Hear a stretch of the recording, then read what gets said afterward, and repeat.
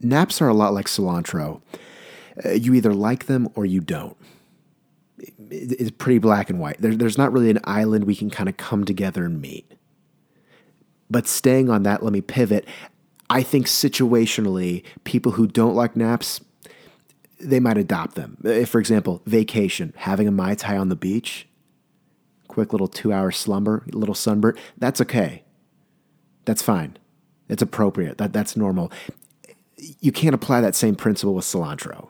But with naps, I'm in for that. I've never been an advocate. I've never been a fan of naps, but hypothetically, put me on a beach chair, feet in the sand, Mai Tai to my right. I don't know, cup holder of the beach chair. I got Jamrock, Damian Marley. I'm probably going to fall asleep for a few hours. I'm probably going to get sunburnt, but that's okay. I can back that. That sounds nice.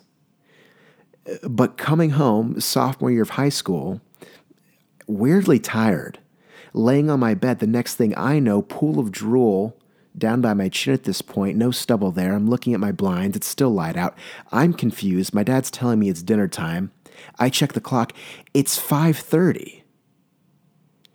The weirdest part is I'm kind of sweaty. The collar on my t-shirt already baconed, sweat dripping down around my chest, kind of like bacon grease. The Axe product in my hair met its match. I haven't even taken a shower, but the hair's gone. I go downstairs, hungry, disoriented, my cheeks blushing. There's nothing fun about that. I don't like naps. I'm unproductive for the rest of the night. I still don't really know what's happening, but then I'm not going to be able to fall asleep till 1 a.m. And keep in mind, this is high school. I was normally asleep by 11. I'm up at 7. Not a recipe for success. I'm 17. I'm 18. I need all the sleep I can get. I just can't back that premise. That doesn't fit well with me. That doesn't fit well with me in a very structured system. You wake up, you go to school, you do your busy work, you do your extremely monotonous, debatably pointless busy work, maybe play 1 or 2 games, maybe play 5 or 6 games of Team Deathmatch, hop on Call of Duty, and then you go to bed. Incorporating a 2-hour block where you're unconscious, it just doesn't flow. I thought that's what a nap was. I thought you come home, you crash. And I know people who love it. They love the double bedhead. They like waking up not really knowing where they are. They can refocus just like that. They can nap, they can go over to the computer, and they can get stuff done. That's just not how I operate. I'm not wired like that. And that's all I knew. Come to college, same premise applies, but I'd just back all that tiredness. I'd funnel Americanos and coffee down my throat. And I was able to kind of balance things out. It hasn't been until recently where I discovered the quote-unquote power nap. And I had heard that name before. Power nap. Power nap. I just thought it was a normal nap, but maybe 3 hours. A much deeper sleep, possibly vivid dreams, maybe even nightmares. Instead of beads of sweat accumulating on the forehead, we're getting a nice deep U in the t-shirt. Like a dark gray. If we're wearing a light gray t-shirt, get that light gray deep U. Not a V-neck, a U. A lot of sweat. Like 2 hours of open runs at 24-hour fitness levels of sweat. Hour and a half soccer practice level of sweat. Instead of just kind of dripping drool, you got puddles of it covering the bed sheets. That's what I thought a power nap. That just sounds like a powerful nap. That's not what it is.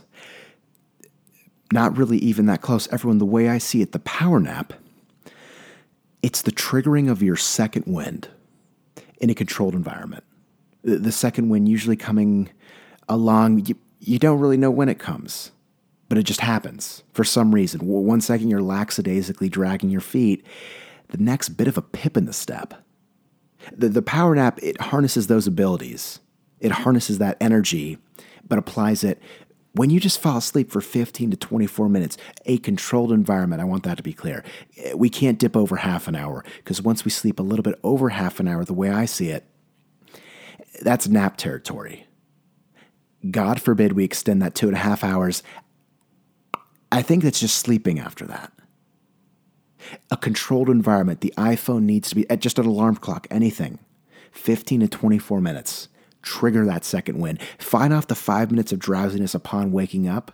So I'm saying maybe don't get on your phone right away and check messages. Get out of bed. pace a little bit, then take out the phone. Beat the drowsiness. You're good for another 4 hours. It's magic. It's incredible. It's a nap, though. Everything I once knew about naps. The sweat, being tired, unproductive, extremely confused. Not defunct, because that still applies, I think, when you sleep for a decent amount of time. But if we can just stay in this 15 to 24 minute range, first off, I'm not even wasting, but it's a half an hour block. I'm really only unconscious for about 15 to 20 minutes of it. I can still do things. I don't have to change my clothes. I don't have to change my sheets. There's no drool. Minimal sweat maybe, but I just kind of run hot. It's who I am. So that might not actually apply for others. But everyone, here's my thing. Power naps. Triggering of our second wind. Triggering of our avatar state, honestly. Controlling energy beyond that of what we had prior. I'm into it. I can wrap my head around that. I guess I'm a fan of naps.